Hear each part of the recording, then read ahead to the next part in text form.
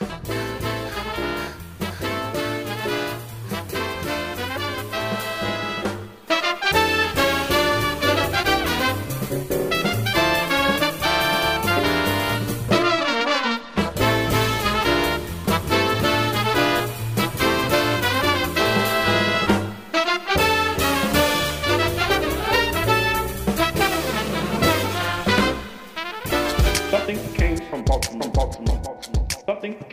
to Something Came From Baltimore. Something Came From Baltimore is a jazz, blues, and R&B podcast and show, and it's not really about Baltimore. Today on this episode, we speak with a musician, Warren Wolf, and he explains to listeners why is it good. This episode, Warren Wolf has chosen the 1988 recording Super Blue. Warren Wolf is a friend of the pod and show. He's a Baltimore native who is currently on the Mack Avenue label. And as a musician, he plays the vibraphone, marimba, drums, piano, percussion, and I can hear him singing. I've heard him sing. January 2022, Warren Wolf collected the best of Baltimore jazz musicians and did a one night only of the album, track by track, from the 1988 Super Blue. Believe it or not, Super Blue is currently out of print, and it's really hard to find on music services. But that doesn't mean that it's not a good album. This is 1988, so think young guys here. Future musical stars in the jazz world. Don Stickler plays trumpet. Roy Hargrove plays trumpet and flugelhorn. Frank Lacy, trombone. Bobby Watson, alto sax. Bill Pierce, tenor sax. Mulgrew Miller, piano.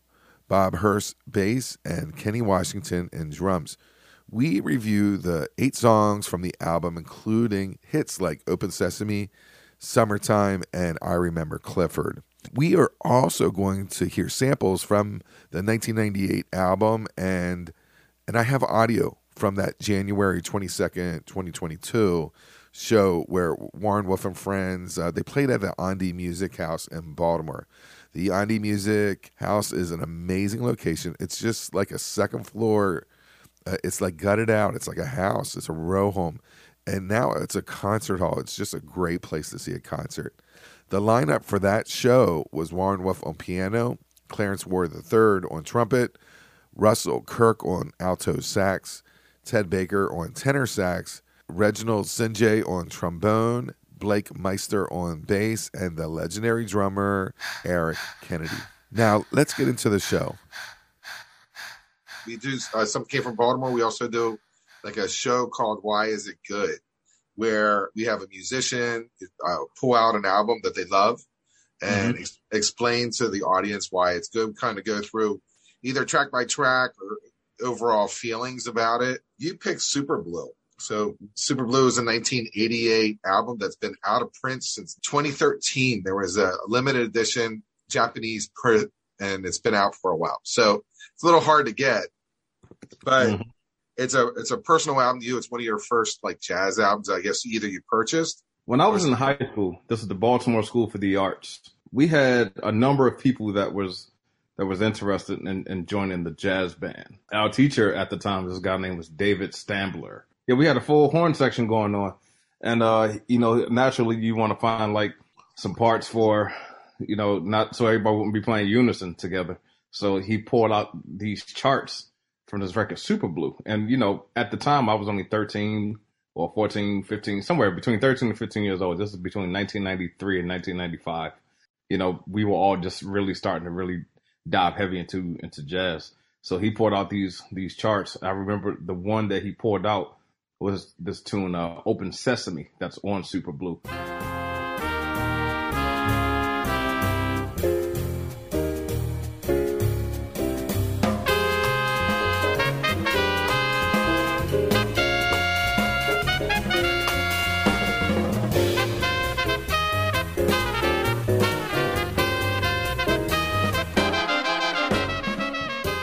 And none of us knew what Open Sesame was. We just heard it. It was something fast, something exciting. It was something in minor. And we was like, all right, cool. This sounds great. And, upon a little bit more research, eventually, as the years passed, come to find out that Freddie Hubbard played it, even though it's not his composition. It's composed by the saxophonist Tina Brooks. But it's a great tune. But it was just a lot of fun. So, you know, once we played those arrangements, of course, records were a lot easier to find back then. You know, I remember my mom taking me to the bookstore. I think it was Borders or something like that. Well, Barnes & Noble was one of the two. And I saw that record in there. I was like, ooh, that's the record with Super Blue. You know, let me check it out. And from there, I started listening to all the other tunes that were on that record, you know. You think these guys are old hat, but they were all young. Yeah. They were in their early 20s, and they're all basically all legends now. You got Don Stickler on trumpet, Roy Hargrove on trumpet and flugelhorn, Frank Lacy on trombone, Bobby Watson on alto sax, and he does a lot of arrangements on here. Bill Pierce on tenor sax, Mulgrew Miller on piano, Bobby Hurst on bass, Kenny Washington on the drums. The majority of these guys are still alive and kicking and still creating great music. And so you think, oh, these are old guys now, but they're not. They were young. They were they're like maybe early 20s doing this. And I feel that that's kind of music that's not really would be in their wheelhouse at 1988. I would think they got together, and this is a very tight unit. They recorded this all in one day, but the style of it is to me, is this considered like hard bop or traditional or this is definitely a hard bop type recording. And again, this is the is it 88? You said 1988? What, 1988. We're talking about 35 years of sound. Okay. Yeah. So yeah, you know, Art Blakey was still.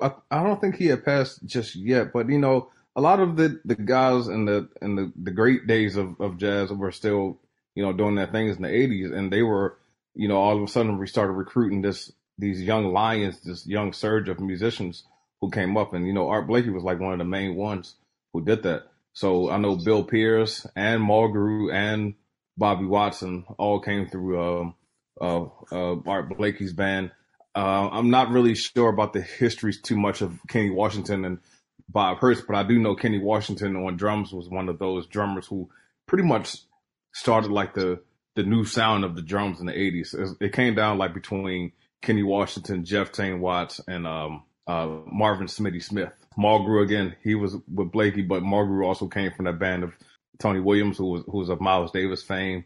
I know Don Sickler, he arranged some of the music as well, along with Bobby Watson. But so how Roy Hargrove got involved. So Roy is from Dallas, Texas, and he was like the new young up and coming jazz trumpeter, you know, because it started with Wynton Marsalis in the 80s, and then Terrence Blanchard was very long after that, and there were a few other guys who came along, but then Roy was like this new young guy. So apparently, and this is coming from Don Sickler, who I talked to a few weeks before I presented this music, you know, a few weeks ago.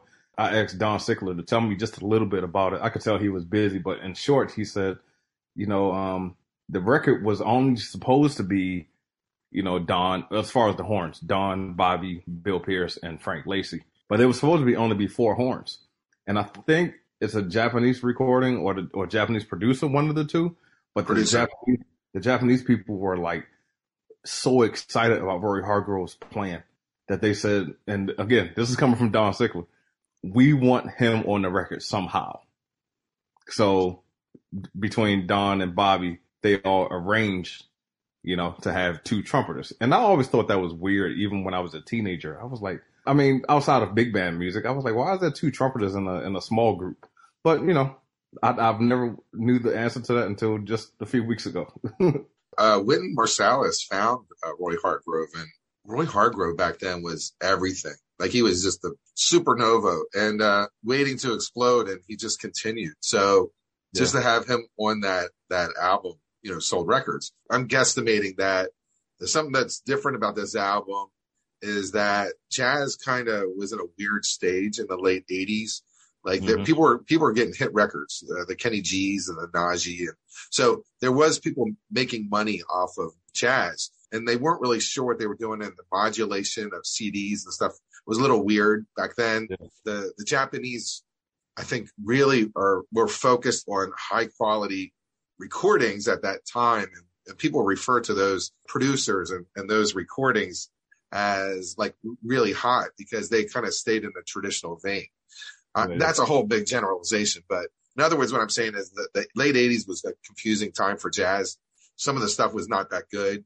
And a lot of people went to the Japanese labels and said, wow, okay, there's some hot stuff over here. I can kind of relate to that. I mean, just to move ahead, speaking just about myself, my very first tour was with Mulgrew Miller. And this is year 2002 or 2003. We did a 2-week tour of Japan. It was my first tour ever. And when I went over there, I met some Japanese folks that Mulgrew introduced me to. And out of that came my first record. My first record as a Japanese import, So yeah, they always seem to come up with some, some cool themes, some cool ideas. So what you did was really cool, is that this is a heartfelt album of yours. You love it. You took some friends locally and you brought them in for a day and went through the January 22nd, 2022. It was a cold, I think it was like 13 degrees outside with a wind. You had yourself and Clarence Ward III, Ted Baker, Russell Kirk, Eric Kennedy, and Blake Meister. But we'll just go through each track if you remember them and what they meant for you. I took some notes on, what I thought of them.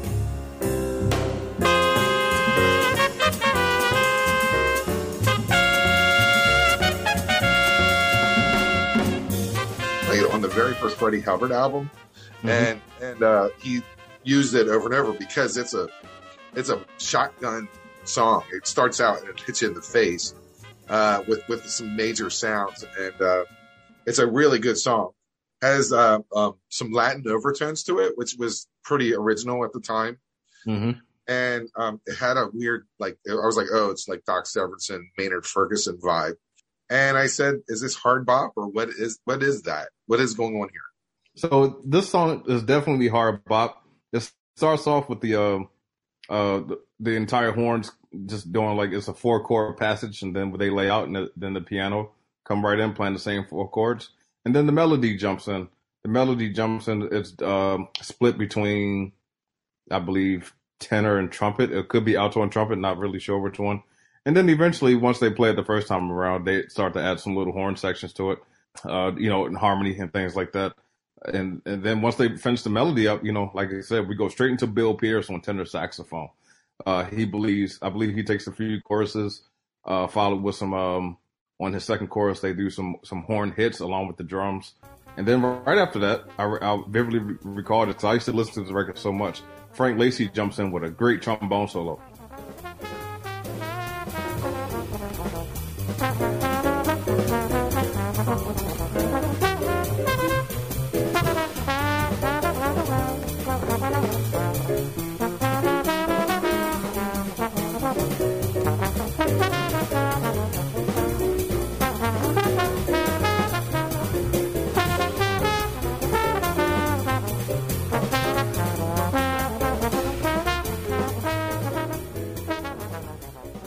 Now, it's not often, at least for me at that point in time, where I would hear a trombonist play like that. I was not used to hearing trombone players play like that. Back then, I remember I used to check out this trombonist who used to play for, was it Count Basie? Yeah, Count Basie's, Count Basie's band. His name was Vic Dickinson. And I mean, he was a great trombonist, but I never heard anybody play the way Frank Lacy played. And he came in and took 2 wonderful solos. And then we finished it off with Mulgrew on the piano solo. After that, one of the cool things I remember about playing this tune in high school, again, they take the melody out.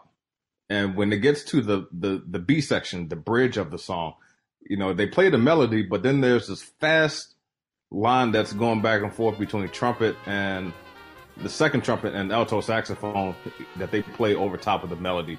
And I thought it was really cool to hear that. So from there, they take it back out and melody, and we end it.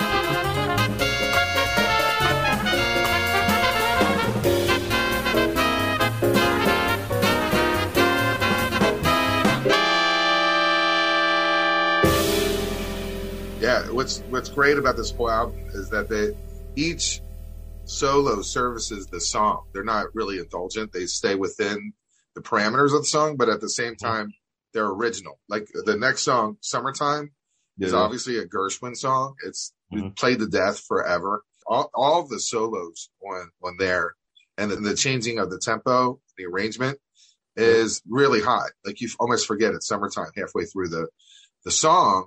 And then I was like, is this swing? Would this be labeled as a swing song? Like swing? It's definitely swing. It has some broken up feelings. Hold on. I feel really good that I just said that because I was because I don't know what, like the thing is I'm a fan. So, yeah. No, sometimes it's definitely swing. It's definitely swing because the whole song starts off with, if I remember correctly, like just the horns by itself.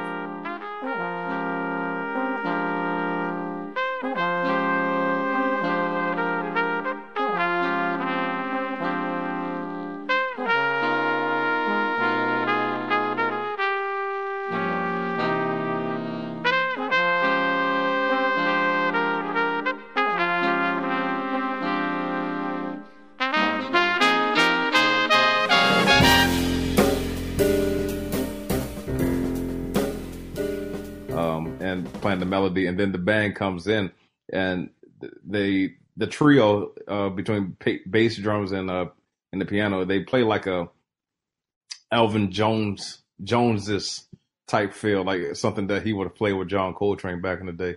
And then once the melody comes in, they just start swinging really hard. So you're right, yeah, they're just swinging right through it at that tempo. But a lot of people like to call it tipping. It's just right in the pocket. Ding, ding. And I think that was simple. It just comes right in, just making it feel good. So I was keying on the bass solo. It was towards the end, breaks everything down and builds everything back up again.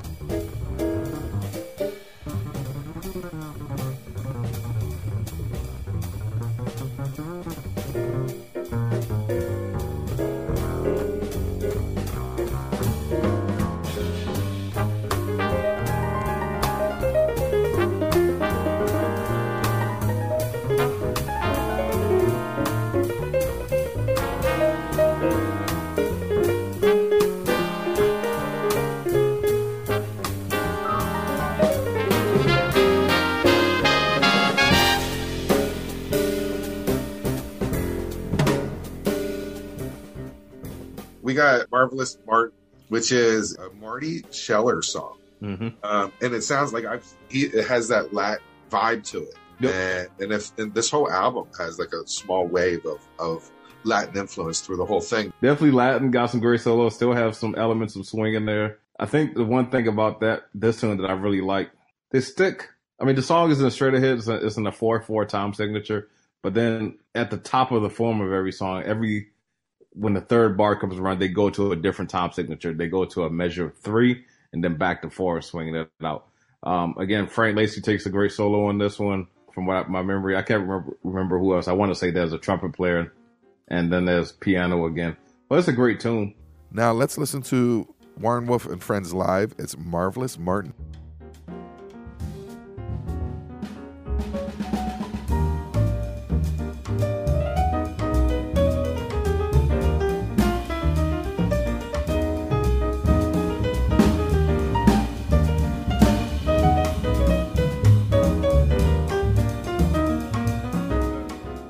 Time off. I said this song jumps off quickly too. Yeah, it's like a minorish tune. Bobby Watson takes a great solo on this one. I remember. I said first solo, crazy sax solo. Yeah, I think that's Bobby Watson. He's such a legend, and this tune is just made to just go for it. It's just something that has a lot of fire for it, and you just shoot off, just go.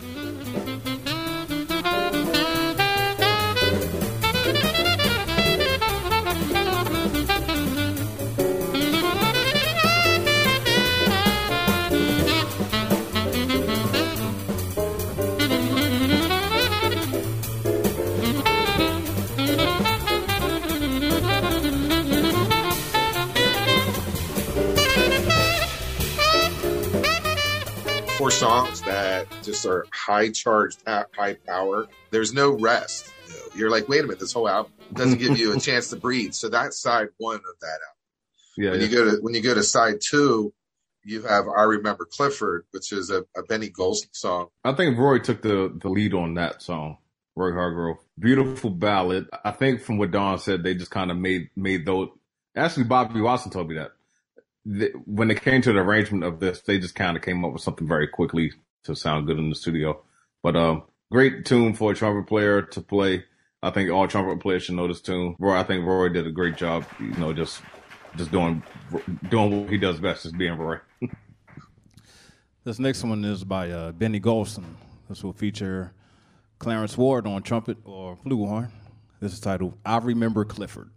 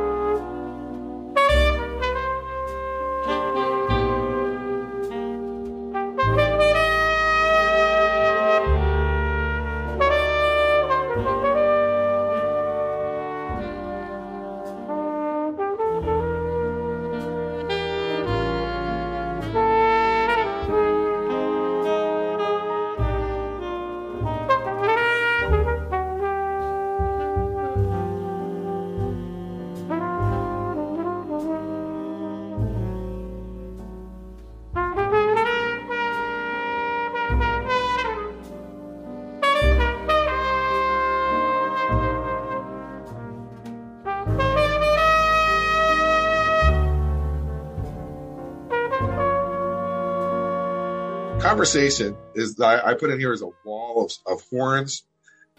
This has a really big swing, big band vibe because of the power of that band. I love the great sax solo, and it seems like there's one solo and then another solo of another sax solo side by side, or is it like, okay? So, and that's my favorite song on the album.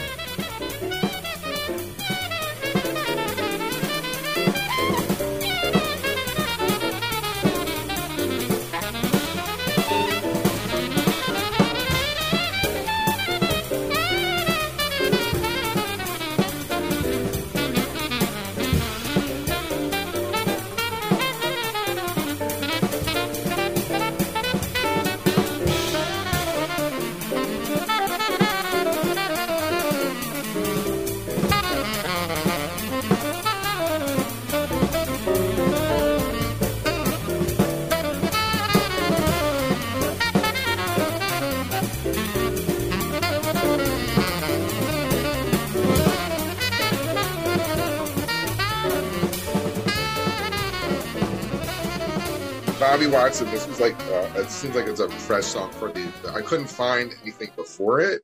So it seems like he came to the table with this song. Actually, you know what? I remember the name. It's a Woody Shaw tune called Moon Train. If you take away the hits of this tune, again, it's not the same hits like on this tune, Conservation. You hear ba ba ba ba ba ba ba ba ba ba. Moon Train is more ba ba. So it's kind of altering, rhythms going on.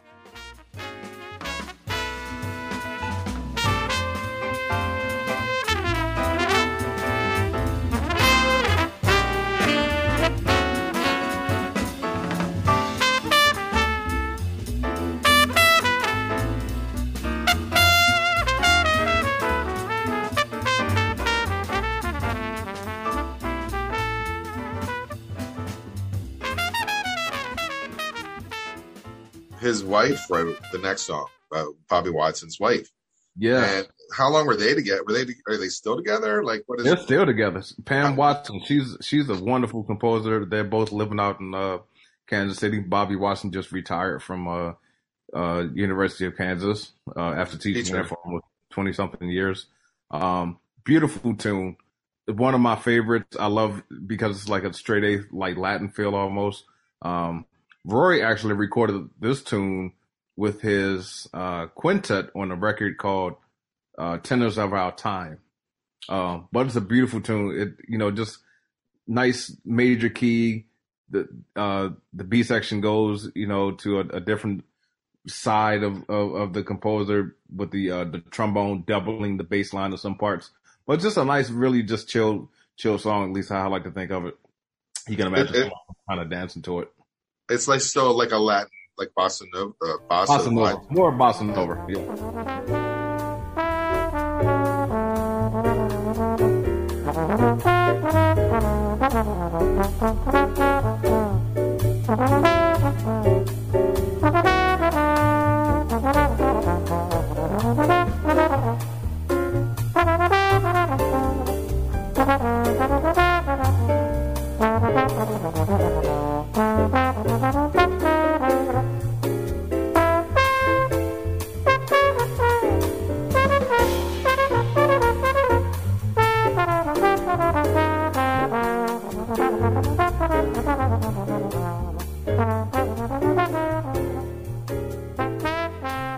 So we end up the whole album with Eminem, which is written by Hank Mobley. Hank Mobley replaced Coltrane with Miles Davis.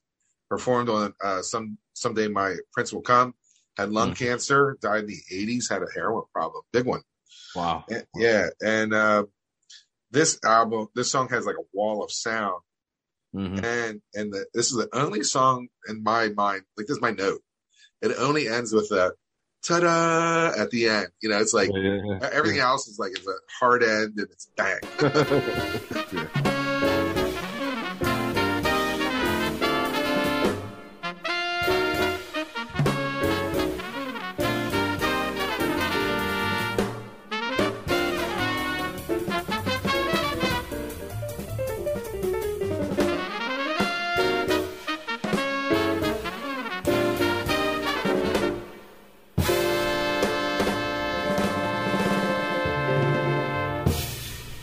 Looking back at this, you were able to sit there and rearrange it, take a look at all the notes of this song. I'll hold it.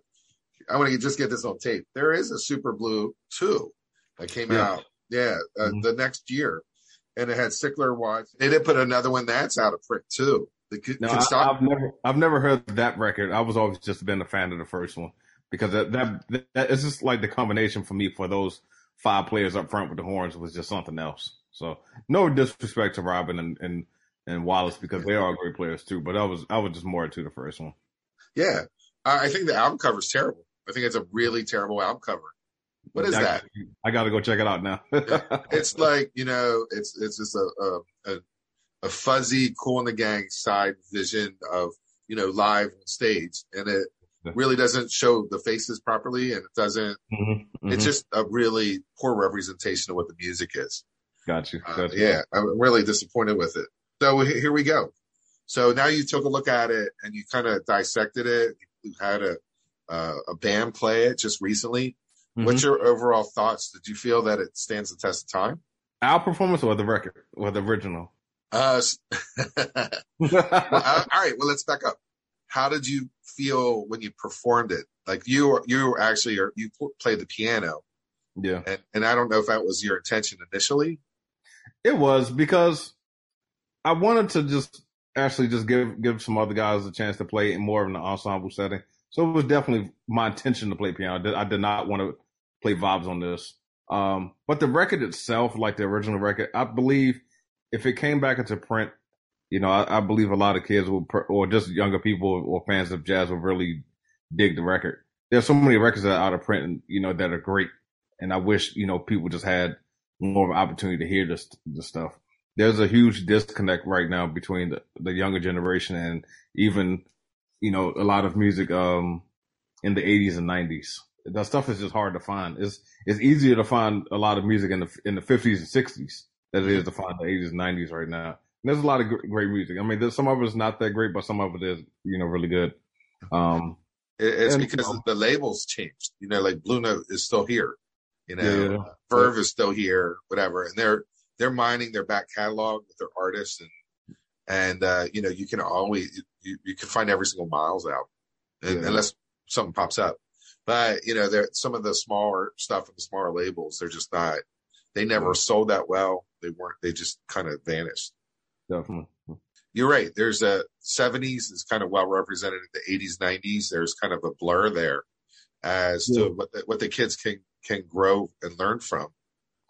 Which is weird because, I feel like the 90s is like, at least for me, that's when I grew up in it, was really happening. You could find like almost everything. Records were just coming out every single week. I remember when I went to college, which is Berklee College of Music in 97, every Tuesday something new was coming out. And me and my friends would always go to Tower Records and I'm like, hey, what's this? And, I just talk to a lot of students now, just when I'm in teaching at Peabody and my other school, San Francisco Conservatory, a lot of students are just like, yeah, I don't know about this one. And which is totally fine. It's a lot of music out here. You're not supposed to know everything. But so it's up to me and my colleagues, we all, take time out and be like, hey, let's check this out. Let's check out what some of these favorite artists, what you're hearing today, let's hear where they came from, way back, because everybody just grows. So your final thoughts on this album, why is it good? It's good because of, number one, the legends that you see on the record. That's number one. When you see all those people come together and make some music and they sound tight and crisp in the horn section, that's number two. And, the range, I won't say they're fresh, but they're just well arranged. 3, everybody is playing great. 4, you get to hear like some of these guys who were like young stars at the time, or young upcoming stars, and you see where they came from and see how they sounded, and you get to hear their development and how they sound from 1988 to here we are in 2022. Just going forward. So it's good to hear those tunes. I think people might go back to it, maybe check out this record and, be inspired to write, even, newer arrangements for standards or even some of these tunes, just in their own way, just to hear it. So I just think it's a great record. It's nice and it's swinging, something that you really don't hear a lot in today's jazz. That's just, a lot of people are more focused on, groove oriented music, which is fine, but it's not often that you just hear somebody who just comes out and just like, we're going to swing this entire 60 minutes on the record. So, all right. So Warren Wolf, thank you very much for playing this. Why is it good game? I love doing these because, I learned so much, and the feedback from the people that listen to these, they get all excited all over again on these albums. Mm-hmm. So it's great that we can, bring something back up again and let people take a listen to it. So I like that. So I really appreciate your help with me today and being the interview for Something Came from Baltimore. Oh, it's no problem, man. Thank you for having me. We're going to play one more for you guys. This is by wonderful tenor saxophonist Tina Brooks. Name of this tune is titled Open Sesame. This is not Kool and the Gang, Open Sesame, but this Open Sesame. Freddie Hubbard plays this tune very often. And on this one, we're going to just go ahead and feature the entire band. And again, thank you guys for coming out so much. And yeah, that's it. Thank you.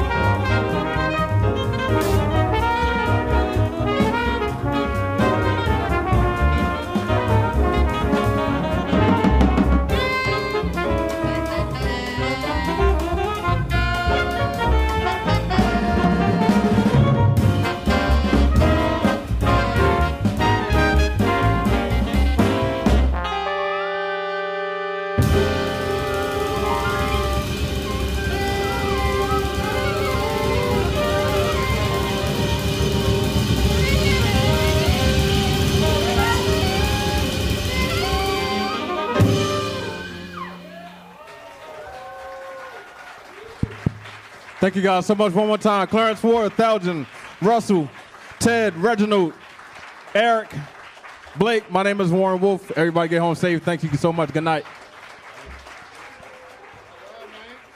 I hope you enjoyed listening to today's show, and we thank Warren Wolf for his time and his ability to tell us why is it good. It's Super Blue. And now you're excited to listen to this album. It's out of print.